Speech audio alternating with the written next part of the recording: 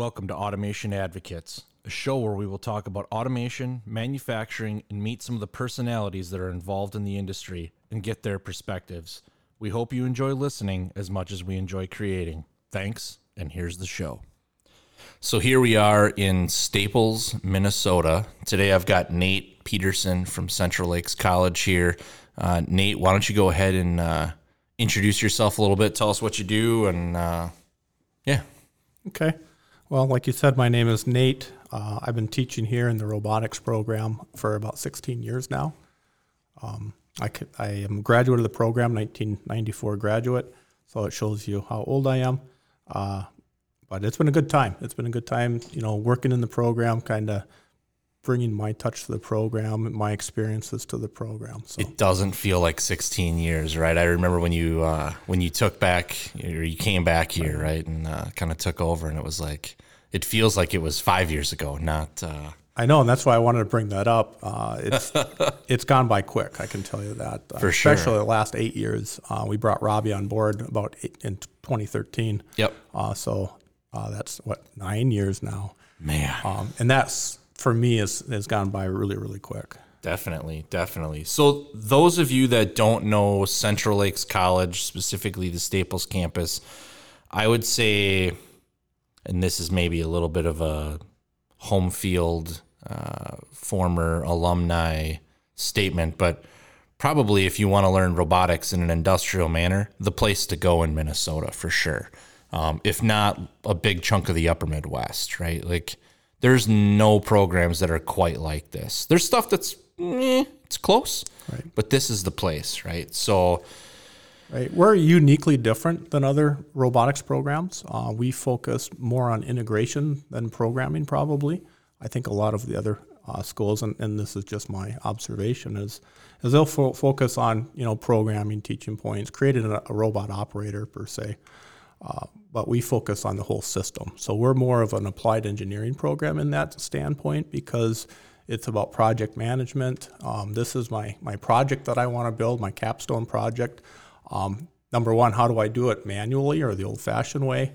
And then number two, how do I automate that process? How do I make robots make that product? Sure. So that's what our bread and butter is right there. And I would say, and I don't know if it's still similar, but as we went through the program, or as I went through it, I remember that last year during this project, right? That was kind of the finale of it all. It was, hey, there's a robot and parts graveyard. Right. Come up with an idea, go find stuff, and make it work, right? Like, right.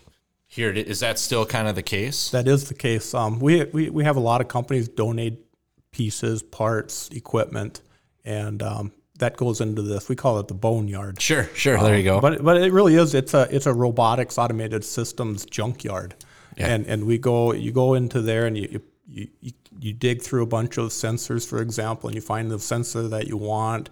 You go down and you hook it up, and then you find out it doesn't work because probably somebody from Justin's class burned it up years ago. Absolutely. And then you go put it back in the pile, and then you find one that does work. So right.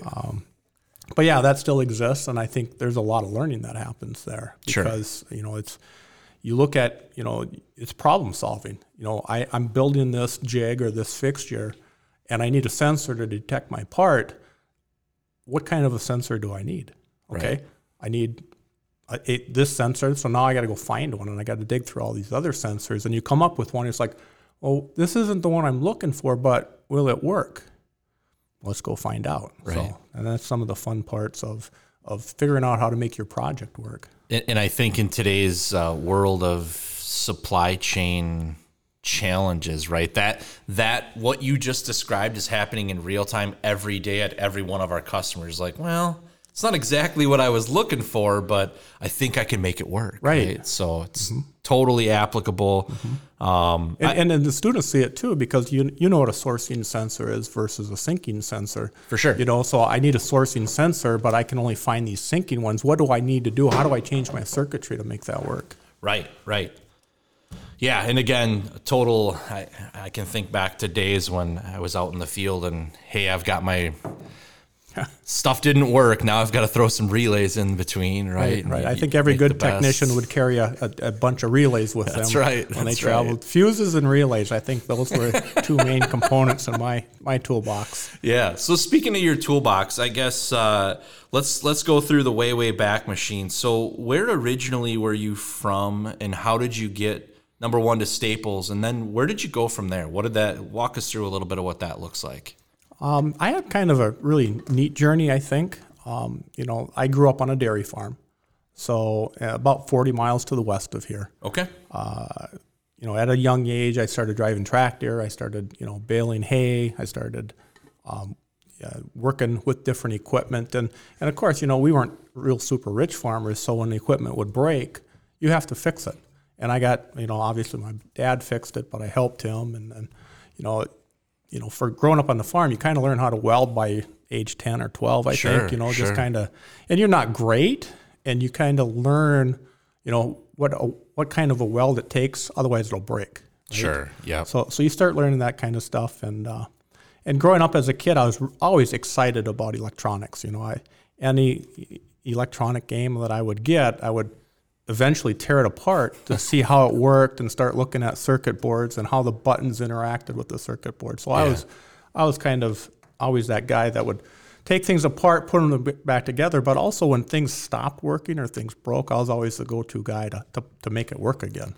So a tinkerer at an early age, right? Absolutely, absolutely. And then, when I was probably in 6th or 7th grade, we had an option at my school that we're going to offer this programming class. And you got to realize this is 30 years or more than that ago, 35 years ago. Yeah. And programming, that sounds cool. So I signed up for this extracurricular programming class, and we got to learn how to program Apple Basic on Apple IIe computers. Sure. And I loved it. I just excel. I actually went off and made some games that would mimic like Zelda, because I grew up in the NES era, and I could tell you some stories about Zelda. I just lose track of time when I play that game.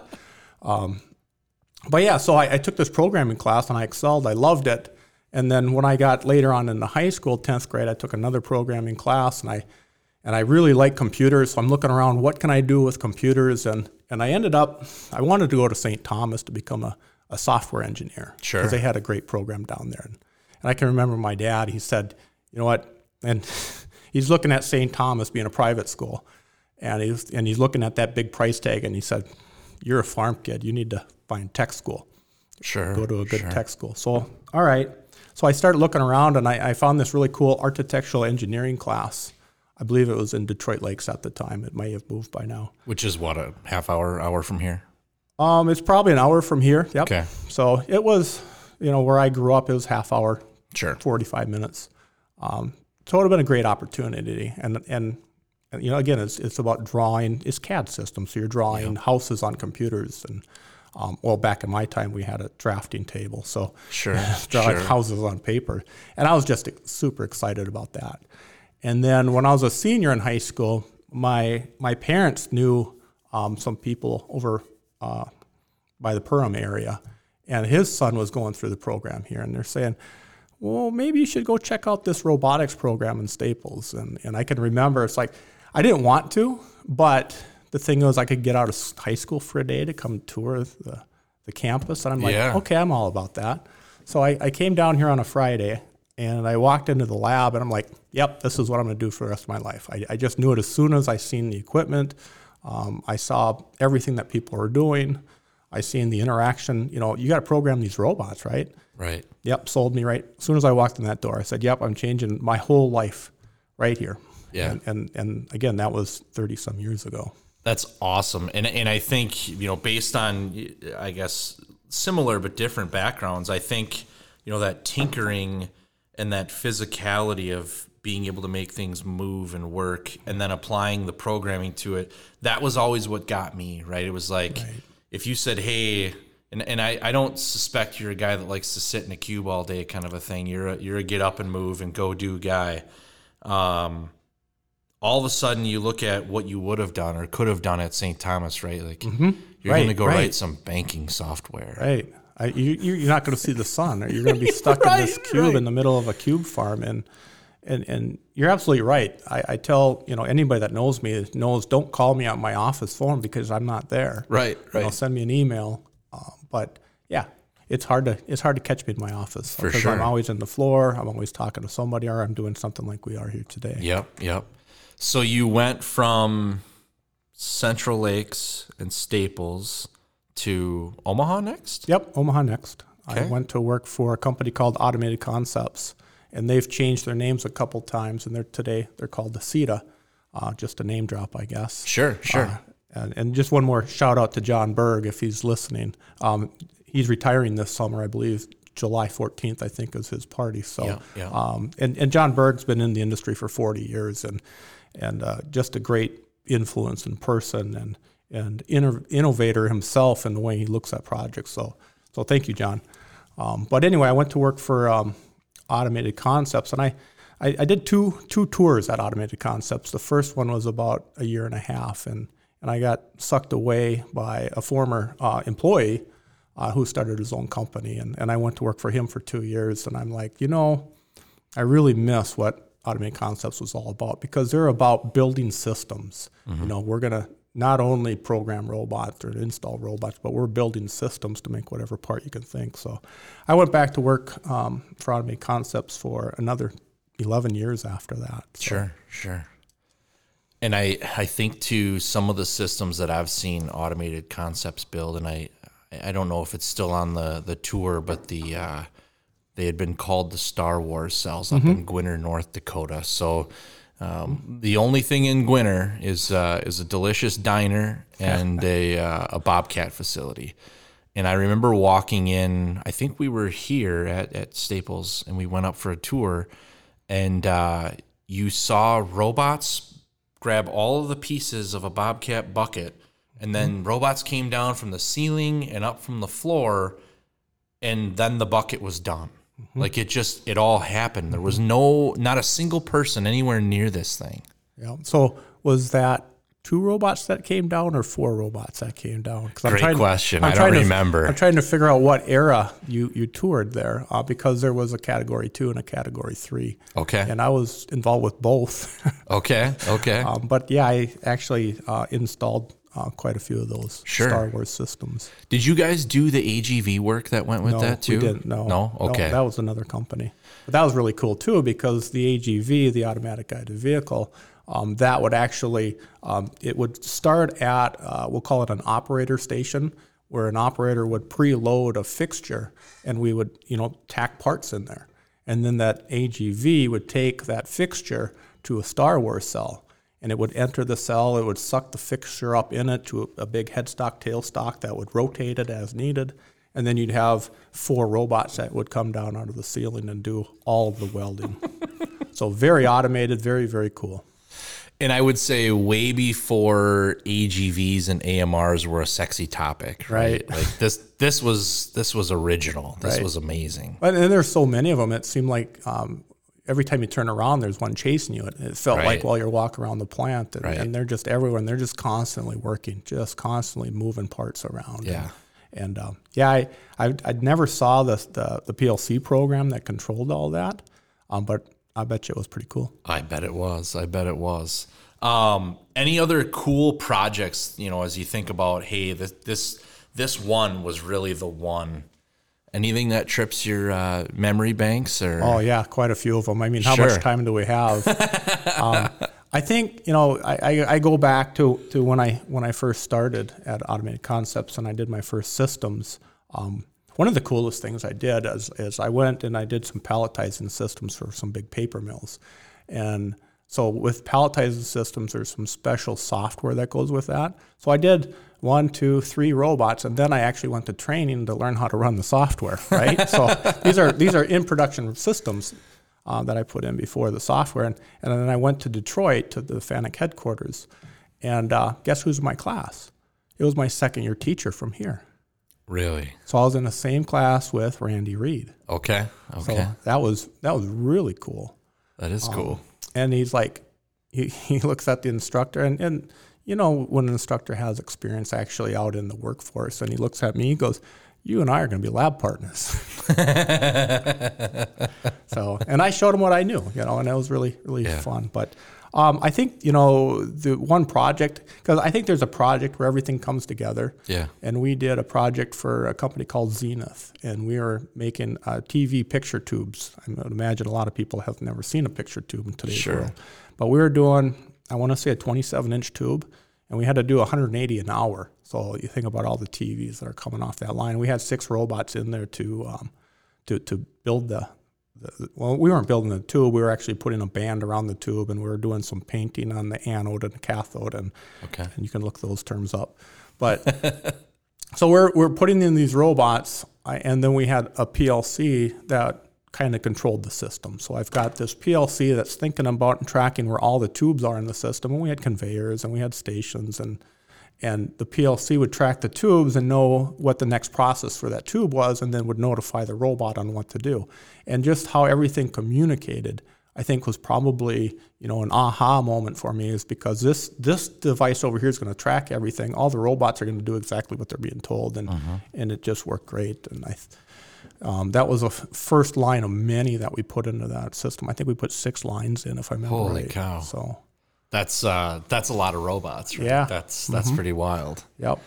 So, but the thing is, another interesting story too that opened my eyes was, I started working for Automated Concepts when I was 19 years old. So I came to here. I'm kind of young for my age. I started here in the program when I was 17. I graduated high school when I was 17. So I was 19 when I graduated here, and there's a lot of trouble.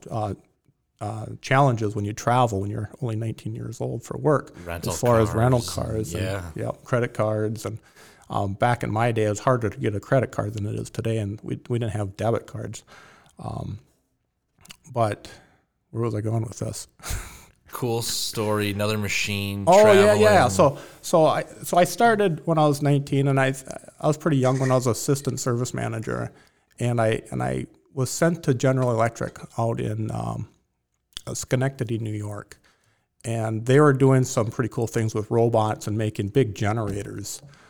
So we were going to actually wrap the stator bar of a generator, and we didn't. It wasn't our the original project wasn't ours, but we were taking over, so we were going to do some duplicate cells.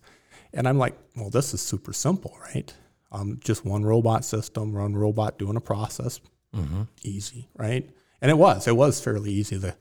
The end of arm tooling was pretty complex, but it was really easy, and I understood everything that was going on. And I believe I was about 27 or 28 at the time.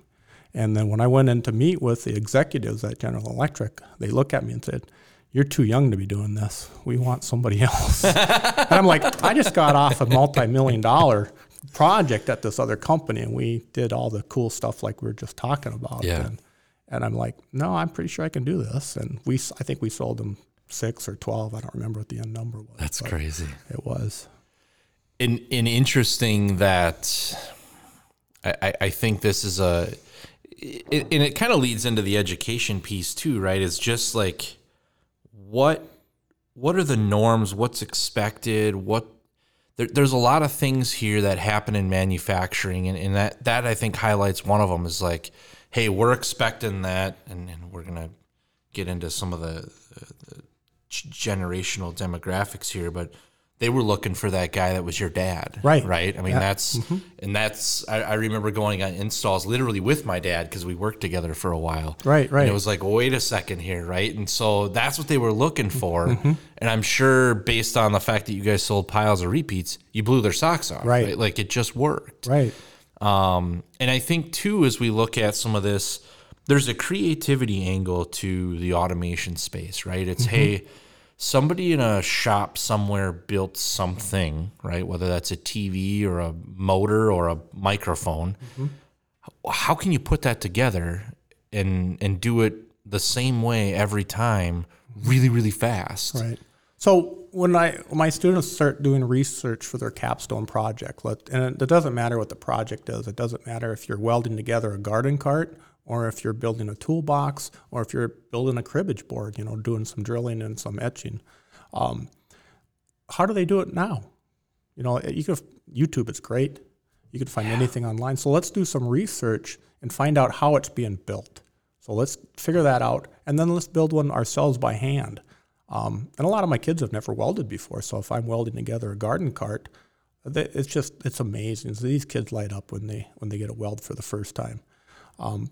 But how do you build it? And then think about how do you then automate that? So there's a lot of creative ideas that go in that process, and yeah, not all of them work. We learn. I believe we learn through failure. So let's go ahead and put this weld down. If it doesn't hold, we need to figure out how to make that a better weld.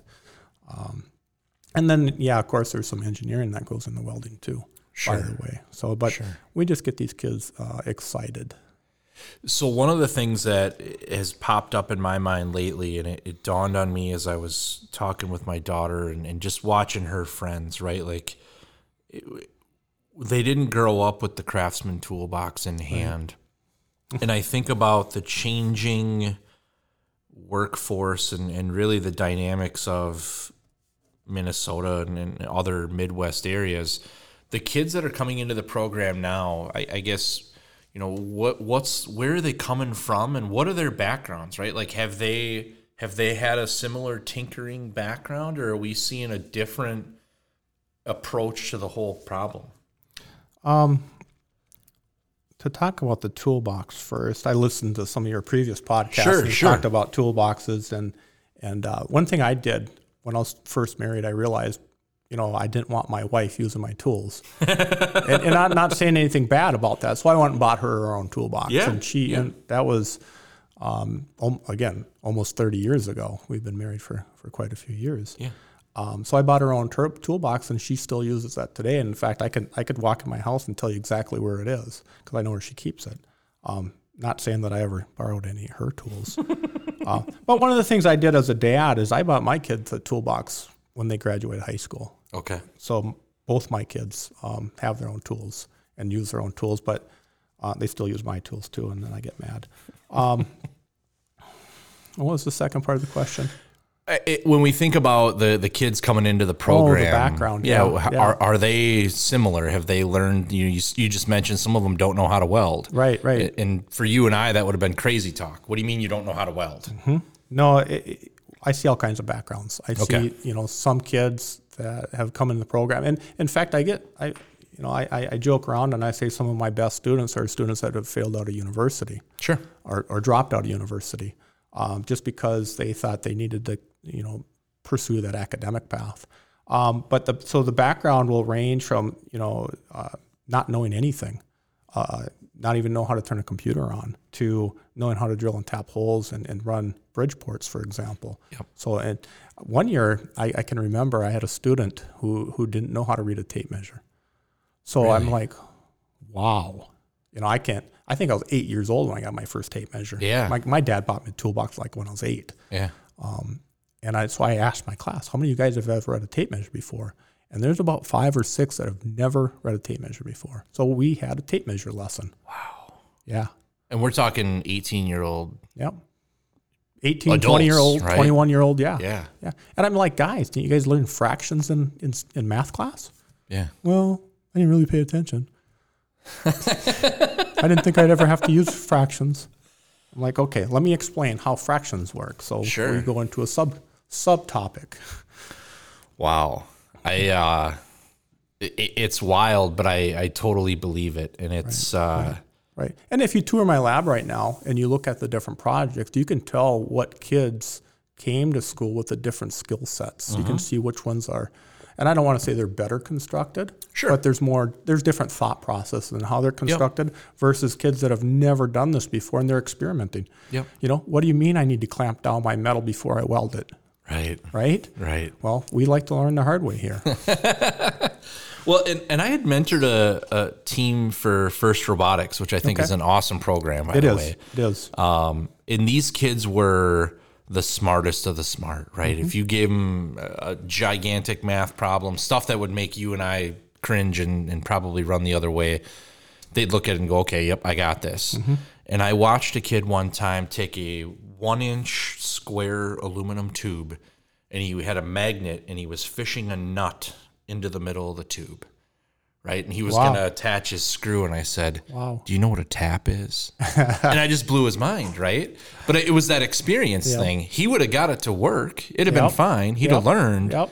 But once you showed him, it was like, now everything, like, You boom, you game change over. the world. Yep. Yeah. Now, it's a funny story. We just had graduation here on Wednesday night, and my kids, when they go out on internship, it's an 8-week internship, and they travel all over the United States. And this young lady is out in Cincinnati, Ohio, and she came back for graduation, actually handed me back a tap and a tap handle. And she's like, hey, I borrowed these from you. I probably should return them. And I'm like, I almost said, you know what, keep it. I mean, I was so impressed that she can drill and tap holes. That's awesome. You know, it's always another funny story.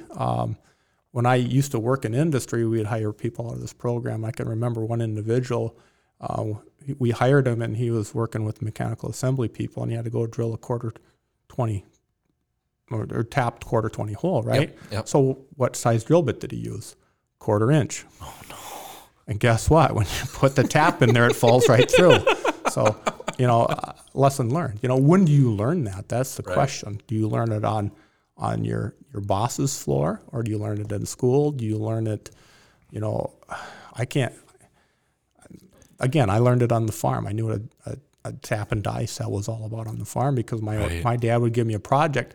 He'd go out and buy, he bought an old combine, and he's like, all right, let's tear this combine down. Go over there and pull every bolt, nut, all the angle iron, organize everything. So that was my summer project. Next summer, my project was to run a die through all the bolts and a tap through all the nuts to clean them up. Sure. So, you know, I didn't grow up on a farm. I grew up in the middle of nowhere, but didn't have quite the hands-on experience. But I would say the first time it hit me was metals class in maybe like 8th or 9th grade, right? And you learned, hey, at one point, I think our final project was to mill a perfectly square 1-inch cube. Right. And that was it, right? And they would measure parallelism and the whole works. But you learned a little bit about taps and dies and things like that at that point. But I wonder, and I don't know what it's like here anymore, but I know in the Twin Cities area, the shop classes have all kind of been mothballed, if not completely removed.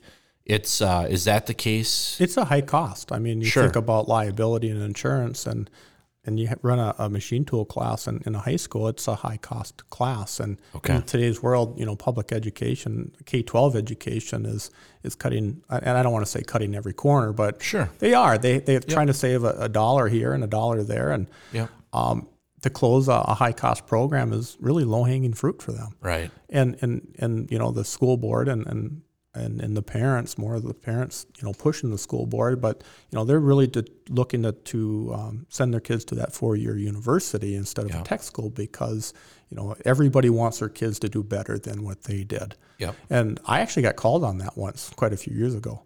I was out in Chicago, and a good friend of mine said, "Well, your kid's growing up. What do you think he's going to do, or where is he going to go to school?" And I said, "Well, I'll make sure he goes to a 4-year university in some kind of an engineering program."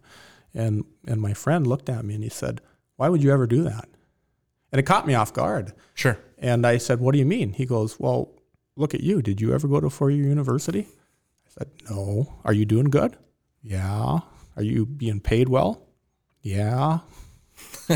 So, I mean, it was, again, one of those aha moments is, what am I doing? Why would I do this to my own son? So, and of course, my son ultimately went through the program here, and now he works for one of my advisory board members. So Okay. Very cool. Yeah. It's But I want to talk about metals class. Just one last thought there. You know, when I went to high school, I went to a smaller high school. We had a welding class, but we didn't have a metals class or a tool class. Okay. So I can, you know, I grew up, you know, we ran wood lathes, right? So I would turn and make baseball bats on the wood lathe. I spent a lot of time in my high school shop class. I had a great teacher there. I can remember the first time that we walked through our machine tool program here on this campus, and I'm like, "Oh my God, you can turn metal?" Wow, holy cow, that is cool, right? Right. what do you, how does that work? How Right. how does that happen? And then of course, then I learned about, making that inch by inch cube, Yep. and that's, challenging. Yeah. And there's there's kind of a process to it and a right way to do it. And you see Right. some of these guys that build tooling, and what a huge, Well, This- it's an art this is a- form. it is an art It's an art form. form, and you get two different people, and you said there's a right way to do that. Well, yes and no. There's a right way for that person to do it, and then there's Sure. a different right way for this person to do it, and they can still get to that same place, Yep. just on that different way of thinking about it. But I wonder, again, I think about all the old tool and die makers that I've met over the course of my career. There's another, like, Oh, yes. we talk about workforce challenges and Oh, the yes. gap that's coming. That's the backbone of making anything. Yep. And there's not a lot of them left anymore. I And know. it's getting worse. I know. It's very challenging. I visited a lot of companies here this spring, and I don't, for some reason, the machine tool or the tool room has kind of been on my mind a lot this semester. And I've looked around a little more than I normally do about what companies need. And there's a lot of machines, a lot of manual machines in there. And you got to stop and think. Those machines are there for a reason, because companies are about making money. Floor space is expensive. They're not going to have a machine that they're not using. But one thing, surface grinding, I've seen a lot of those. So that tells you I've been in a lot of mold Yep. making places. Yep. Every company seemed to have 3 or 4 of them, not just one, but 3 or 4. And Yeah. I've actually asked some of the production managers, what are you guys going to do when these guys retire? Because machinists are all getting gray, Oh, yeah. And they're like, I don't know what we're going to do. How's your machine tool program doing at the college? And we're struggling. Yeah. Honestly, we're looking at suspending the program next year. Just low attendance. No or low recruitment. Okay. Sure. But we're gonna try to retool it. We're gonna bring it back in 2023, and it's got to be good. These guys need this. We need to make molds here in the United States. We need to make tools here in the United States. Yeah. We need to support production, because really this equipment is supporting production that's out there. If we can't support the production, what's going to happen? Right. And it's not just molds, right? I mean, molds are a big part of it, but I think about all of the, let's go back to your TV tubes, all of the grippers, all of the end effectors, all of the things, right? Like, it's really cool to look on LinkedIn and YouTube and see these banana shaped things and like air pocket, a lot of neat grippers out there. Right. I had another story about that. Yeah. So when I first started working on that project, I had they were S6 robots, so a smaller size robot, and the payload is about 12 pounds. I put the gripper on there. I started to move the robot around. I kept running to overcurrent alarms. And when you say small robot, we're talking like a 3-footer Yeah, 3 from foot. base to tip kind of a thing. No, it's taller than that. Okay. It was on a riser too, so Okay. it has more reach, but Sure. it's probably 3 or 4 feet, so it's Okay. not real. It's not super big. Yep. But 12-pound capacity, right? So I started running this robot around to start programming. It kept running all of these overcurrent alarms. I'm like, well, what the heck? And I look up the alarm in the book. It says my payload's over capacity. Well, what's payload? I'm just picking up a little band. There's that big gripper on there. So I pulled the Right. gripper off and I weighed it, and that gripper weighed 14 pounds. So what am I doing at 11 o'clock at night? I go to the Bridgeport and I start Swiss milling cheesing it. pockets. Yeah. Yeah. And I tell you what, the first system went out that way. Absolutely. And it worked. It worked, yep. We got it down to about 11 pounds, Yeah. and it worked for many years. I'd say it's still running, but we don't make tubes anymore. So That's that right. one might be gone. Yep.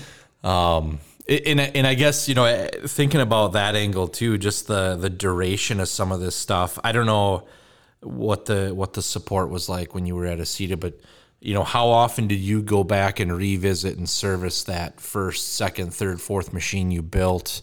You don't. Once you put it in production, it runs. The only time you go back out there if you're doing a product update, Sure. it runs. And and there's preventative maintenance schedules for robots, but I think very few companies actually follow them. They just run them for 10 years and then they throw them away and buy a new one, Right. because most of the robots can live that way. Yeah, and I think we could pick on Fanuc because I know we both spent a lot of time working with them, but I remember they make a palletizing model called a 410i. And this thing stands, it's on like a 4-foot, 6-foot riser. And I bet this has got like a 9-foot each way kind of a reach. It's big. I would say it's bigger than that. Could yes, be. It is. It certainly is. And R2000 has a 9-foot reach. There you go. And that one's not as big. So Right. the 410's got to be bigger. Yep. But you would look at this thing and the preventative maintenance cycle, the only thing that they recommended you do was change the batteries in it. Yep. And no, it's not battery operated. That's for backing up some of the computers on board. And then you'd change the grease out. Right.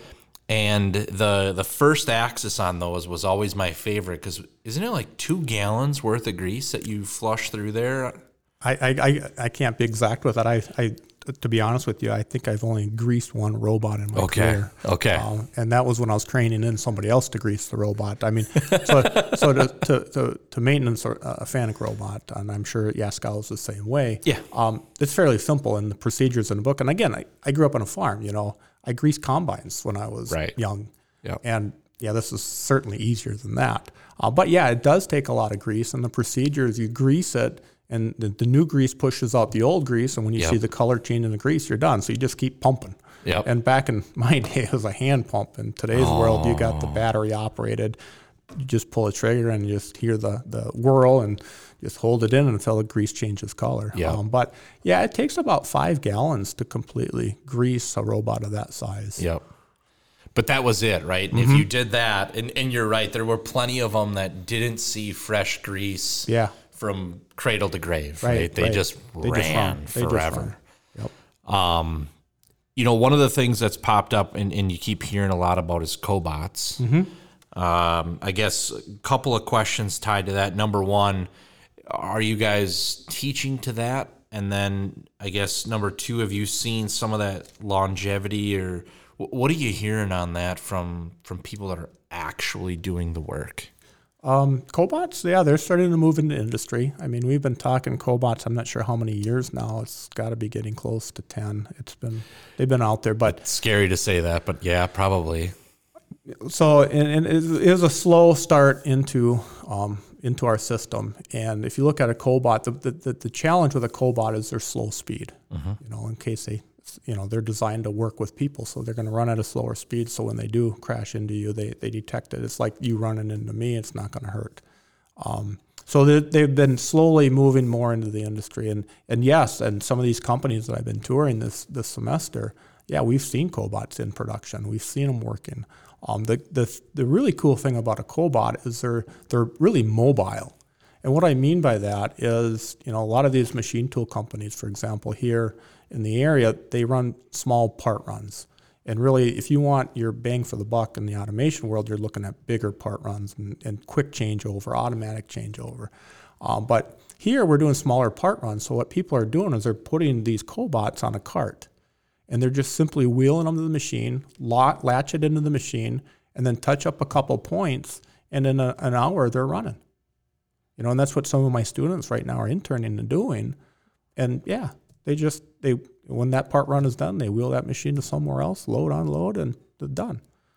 So there's no fencing, for example, that you have to worry about. You don't have to worry about moving machines around to make the automation work. You don't need to worry about putting a conveyor system because you're just going to stack the parts on a pallet because it's a small run. You got one pallet to go. So on that cart with the robot, you've got a stack of raw parts in a small bin or a pallet or something? Is that kind of the... It can be attached to the robot, but a lot of times it's just another pallet. So I'm doing bin picking on one side, and quite honestly, if you look at 3D bin picking, I just wheel in this tub, pick out my parts, put them in, stack them on the pallet on the other side. So really, no, I mean, they're separate, and that makes it even more versatile. I remember when 3D bin picking was still a little voodoo and smoke and mirrors. Oh, yeah. Seems like that's come a long ways. I started doing vision back in 1995. Yeah, Apple Macintosh. Yep. Man. Mm-hmm. So I guess, what did that look like then? Because my first vision system I think that I worked on was a a Fanuc Vislock system, which had an old frame grabber card. So you had your computer and a And that card was PCI or ISA card. was 12 inches long. Yeah. It's huge. It's like, how do I put this into this little computer box? Right. So what did it look like before that even? You know, to be honest with you, the Apple machine, we had an opto isolator board. And again, opto isolators are long past. Yeah. So that was our interface for our digital signals. And then we had coaxial cable running out. So they had to have some equivalent of a frame grabber board in that machine too. So I didn't install it. But we're looking at grayscale. You know, we're setting up inspection boxes and we're looking at grayscale. And we're looking, you know, so if you're looking at a brown box and it's next to the next brown box, usually you can see a dark line in between those brown boxes. Yep. And you're looking at that change from brown to black to brown, and you're identifying that as a line or as a point or whatever you are. So that's what you're looking for. So you're getting very creative, you know, back to that creativity piece that you talked about. So yeah, you're creative. How am I identifying this part? And then once I can establish where the lines are, I can think about rotation. I know where it's supposed to be, and if that line is rotated a little bit, I can send that rotational offset to the robot so the robot can adjust its gripper and pick up the box. Sure. So I would say we now have tools that have wrapped all of those functions into just automatic things, right? I think about like just the pattern matching where you go. That's what pattern matching was like a miracle that happened, I think, in the vision world. Right. Pattern. We're going to look for this pattern. It's like, holy cow, that's awesome. Right. Because usually your box is going to have a pattern to it somehow. Maybe it's a rectangular pattern, or maybe you're looking for a logo on that box. You know, whatever company you're running, you just look for that pattern because that pattern is going to be orientated the same way every time. Right. Where it used to be, like you say, edge find. And you'd start in the middle and you'd search out, and then you'd have to do your own math to figure out what was going on. And But that was fun too. Yeah. To do your own math, and you're like, well, why isn't this working? So you got to go back and look at your formula because you're inventing these formulas at this time. Right. What's wrong with my formula? Why is it giving me this? But that was fun. Well, and I think about when things are done for me, and I struggle with this even in things like Excel, right? So there's how many formulas are built into Excel out of the box, piles of them. Right. My problem is I can never find the one I want. Right. So I wind up opening the VB script editor and writing my own stuff anyway. And then people are like, well, that was dumb. Why didn't you use the... Right. I don't know. Right. And then when something goes wrong, how do I fix it? Yeah. I only use a handful of formulas from Excel because I find out that I can get to where I want to go with just the 5 that I know. Sure. So it's how do you string the 5 together to get your answer? That's because what I found is you can go and research. You can go through the formula wizard, but I find it takes you longer to go through the research than it is just to kind of figure out this is how I can get there. You know? So I probably if I did the research, I'd probably know more. But so in that same light, I've seen a lot of this hype around how to make robots easier to program, right? These low code tools, no code tools. Right. And I wonder, and again, I've dabbled a little bit in things like the Microsoft Power Apps. And as a guy who's written just enough code to be dangerous over the course of his career, I struggle with, hey, I used the wizard and it got me 90% of the way there, but I don't know how to manipulate it to do that last 10%. Right. I wonder, and I guess what's your thoughts as we do this with automation equipment, with industrial stuff, are we going to run into that same weirdness of like, hey, that was cute and it got us part of the way there, but it doesn't really finish the job? Or do you think we'll be able to solve some of this and make it easier? And I guess follow-on question is, how hard was it in the first place? I don't know. I thought it was easy, but I grew up with Carol programming language, which is based off Pascal. Yep. So I'm a structured language person, so that's how I look at all the programs. And then when Fanuc came out with their TeachPen editor, I mean, that's, in my mind, BASIC. Yeah. And to me, everybody should know how to program in BASIC. So I'm not a fan of the icon-based programming that you're talking about. But maybe that's just because I'm getting old too, you know. Could be, right? You know, I oppose that change in technology. But I think what happens when you make it simpler you kind of dumb things down. So now you don't have to really think about what you're doing. You're just pushing icons and it's populating however it wants to. I think if you see the code, now I got to think in a sequence and I got to think differently. And you've always got your eye on the target where you want to end up when you start programming. So Sure. I don't know if you lose some of that or not. I certainly teach my students the hard way. Yeah. And if they complain, then I'll put them on a Carol robot because I got a couple of those still. But that's what I grew up with, right? Right. So, when I was talking about that, Apple Apple Basic, I think everybody should know how to program in that. I think that should be taught in the school system. Well, and I wonder, I keep seeing people, you got to learn Python. You got to learn Python. And is it the same? Like I've not opened up a Python, so I don't have a base point, but does that become what replaces what we learned? You got to learn C#. I think I did. So I think there's always something that's cooler, the eye candy of the day. Sure. The popular. We got to do this. We got to do that. I don't think it really matters which one. You should know one. Sure. If it's Python, if it's C#, if it's whatever, you just learn one. And because I think transitioning between the two is not that hard. You just have to relearn syntax and how to do things. I'm a big Visual Basic guy, so I learned that. And that, when you go through there, the syntax is different. The way they look at, objects and attributes of the objects. But still it's the same, you know what I mean? Yeah. When you look at VB code, it still is structured. Yeah, whether it was VB or Carol, like you say, or anything else, or ABB's Rapid, right? Like the only code that scared me was Fanuc's RG system. What was that based on? It's based off machine code. So G00, G01. Yep. So then you got to learn all those. And again, it's syntax, and I just was lazy and didn't ever want to learn those syntax. Now they just post it out of Mastercam. You don't even have to think about it. You just say go and Yeah, but it still generates that G code. And you got to be able to read through there because when you break a tool, you got to figure out why did I break a tool, right?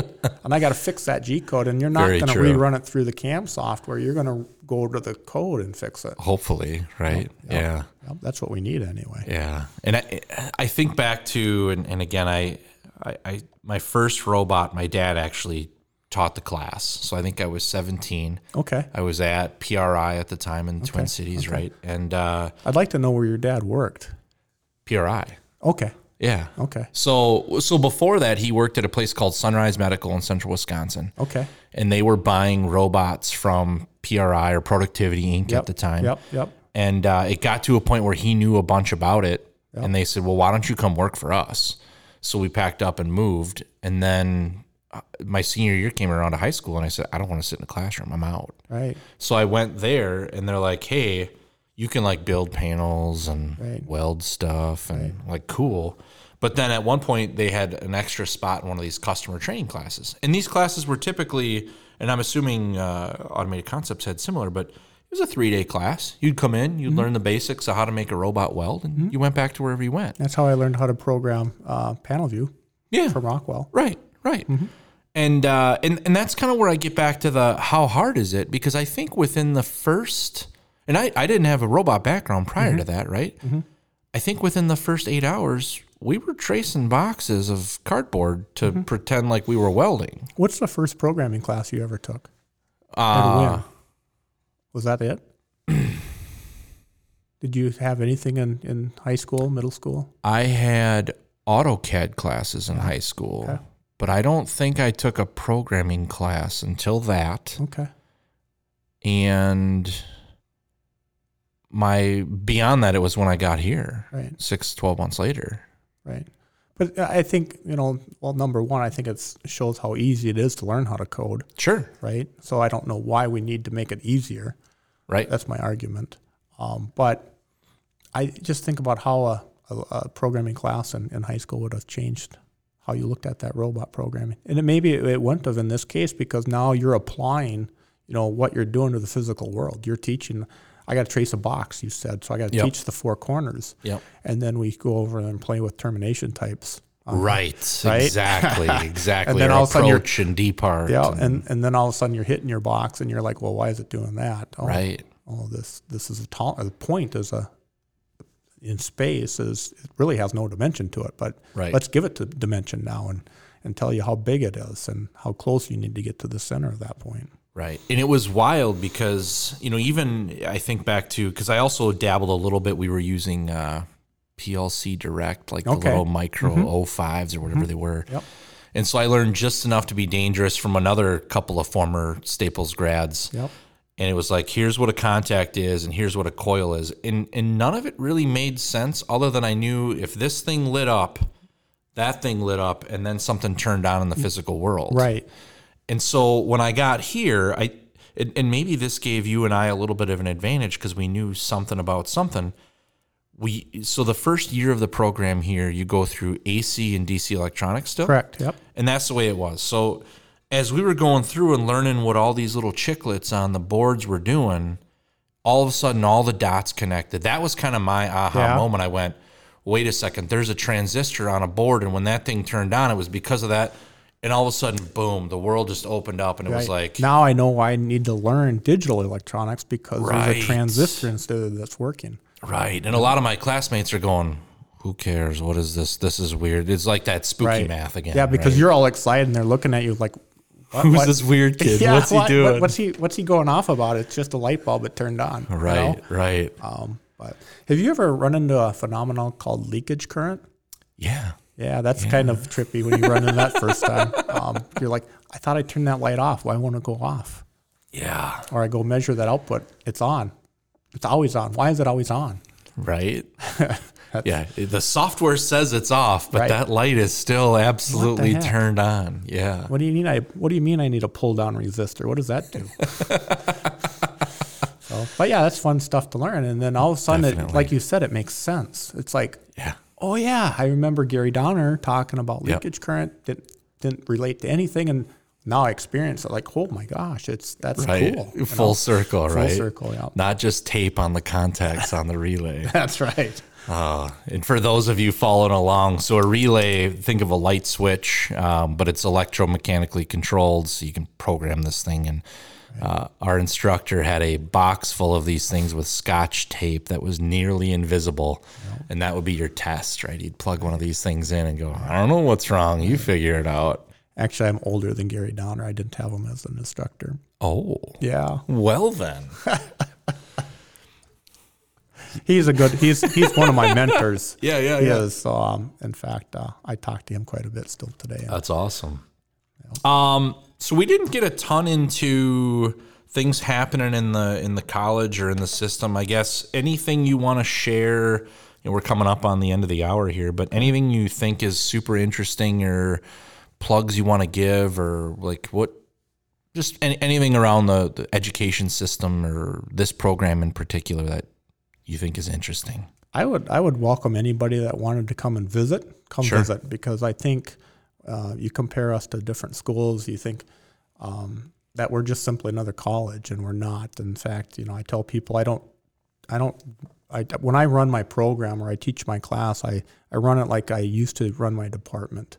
I'm a manager. I'm going to give you a project. You need to go work on that project and get it done by the deadline. So I think our thought process and how we teach here is a little bit different. But the equipment that we have in the lab, we have north of 30 robots in the lab, and most of them were donated by our advisory board members and our industry partners. So it shows the connection that we have in an industry just like you. Yep. And you guys certainly come in and tell us what we need to do better. Yep. I don't think you ever say we don't need to do anything anymore. We need to do this in addition to, and you got to figure out how to get it into the length of the program. Right. But no, I would certainly welcome anybody out to come and see what we do here and what we're about. Because I once ran into a guy from FANUC, and he's, I won't tell you what he does there, but I ran into him in Chicago at probably FabTech or PAC Expo or something. Yep. And we're talking, and I was telling him what we do here, and I could see in his face he didn't believe a word I was saying. So I invited him to come on out, visit, and I figured he'd never come, right? Yeah. So one day I get paged to the front office, and I walk up to the front office, and there's this guy standing in there, and as soon as you see somebody from a robot company, they're from the robot company. I don't know they all come from the same mold. I don't know what it is, Yeah, but it's like, as soon as I seen this guy and I walked in the door and he looks at me, he goes, "You don't remember me, do you?" That's what he said to me. The first words out of his mouth. Sure. But as soon as he spoke, I knew exactly who he was. Yeah. And I said, "Yes, I do." And I just licked my lips and I brought him down to the lab and I started showing him what we do. And towards the end of the tour, he goes, "Do you mind if I take any pictures?" I said, "Sure, why?" I said, "I don't mind. Take all the pictures you want, but why?" And he goes, "The people back in Detroit are not going to believe me." Right. That's exactly what he said. So that was awesome. And again, I think you got to come here to see what we're doing. You just, it's like, when I first started traveling, people would ask my wife, "Why is your husband always gone? What's he do?" And she's like, "I don't know." Because she knew what I did and how I did it, but she knew she was going to have a hard time explaining it to somebody that's never seen it before. Without a doubt, yeah. Right. And this was before shows like How It's Made and other stuff where it's like... Yeah, again, back in the 90s. Right. Early 2000s. Yeah. So yeah. Well, and I know that's been a battle. Speaking of being a little bit different, I know we've had a lot of dialogues and just how different this is compared to the other things that are happening in the state, right? And we've had to try to figure out how to fit things in and what falls out the back. And, because how many credits are we, or you guys, I guess what's the limit or what? It's a 2-year program typically. And it used to be, hey, there's this mandatory summer session that comes with it. And I want to say we packed in a whole lot of stuff. Right. What year did you graduate? 2002. Okay.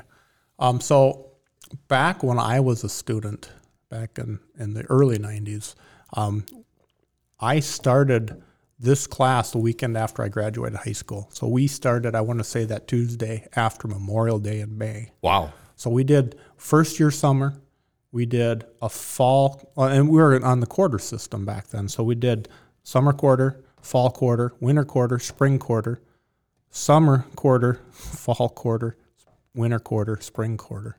So we actually 2.5 years then, just about. It's 2 full years if you think about it. We didn't have any time off. We didn't have a summer off. Yep. And then in 1995, we changed to the semester system, and we became more. Before 95, we were owned by this local school district, but at 95, we are now owned by the state. So we changed to the semesters, and somewhere in there, I want to say, and I think it was probably prior to 95, but we lost that first summer semester. Okay. We cut that out because today students start fall semester, which is the end of August. We do start before Labor Day, unlike K-12 system does. So we start that first fall semester, then we have a spring semester, which ends actually right now in May, middle of May.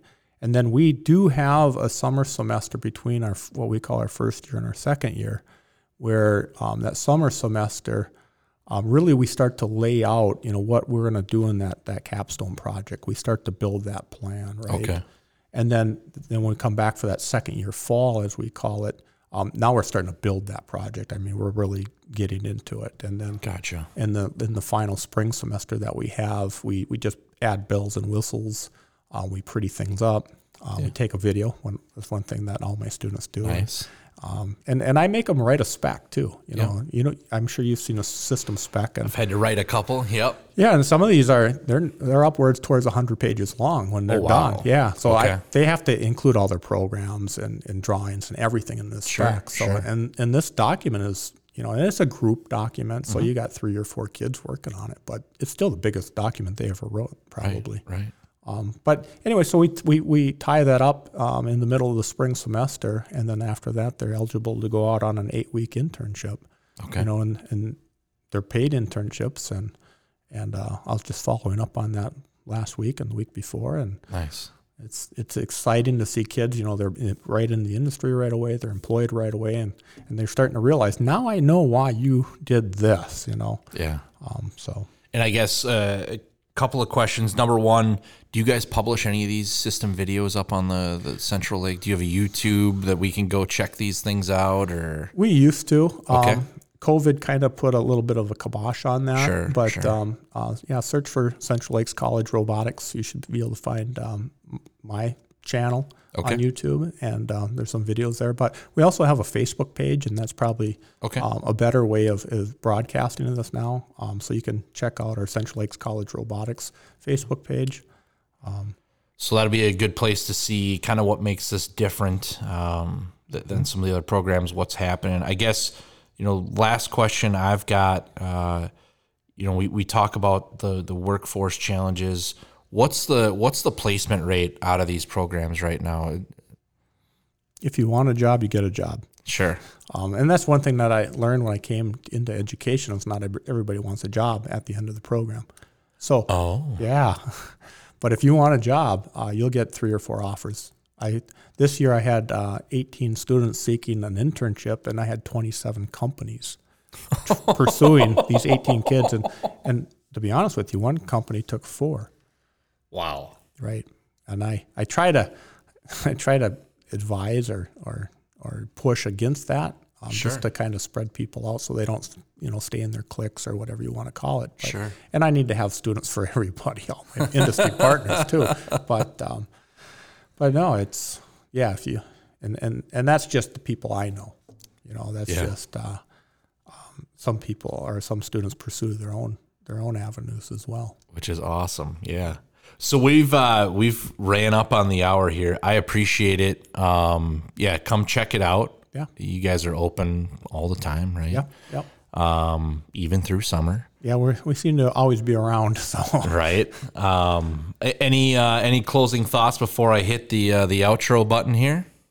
I don't think so. Maybe just a shout out to you. I think I started listening to some of your podcasts, Sure, and yeah. I think you're doing a great thing here. Thanks. You're getting out and you're promoting automation. Obviously, we need kids to be more interested in what we do, and because we need these kids to move into manufacturing. So I think this is a great platform to do it. So Awesome. Thank you. Yeah, and anytime you want to chat, or if we want to pull Robbie or some students in and ask them how they got here, I'm all in. So I appreciate the time. Yeah, we can talk later about maybe some future podcasts. Sounds good. Thank you very much, and we'll catch you guys later.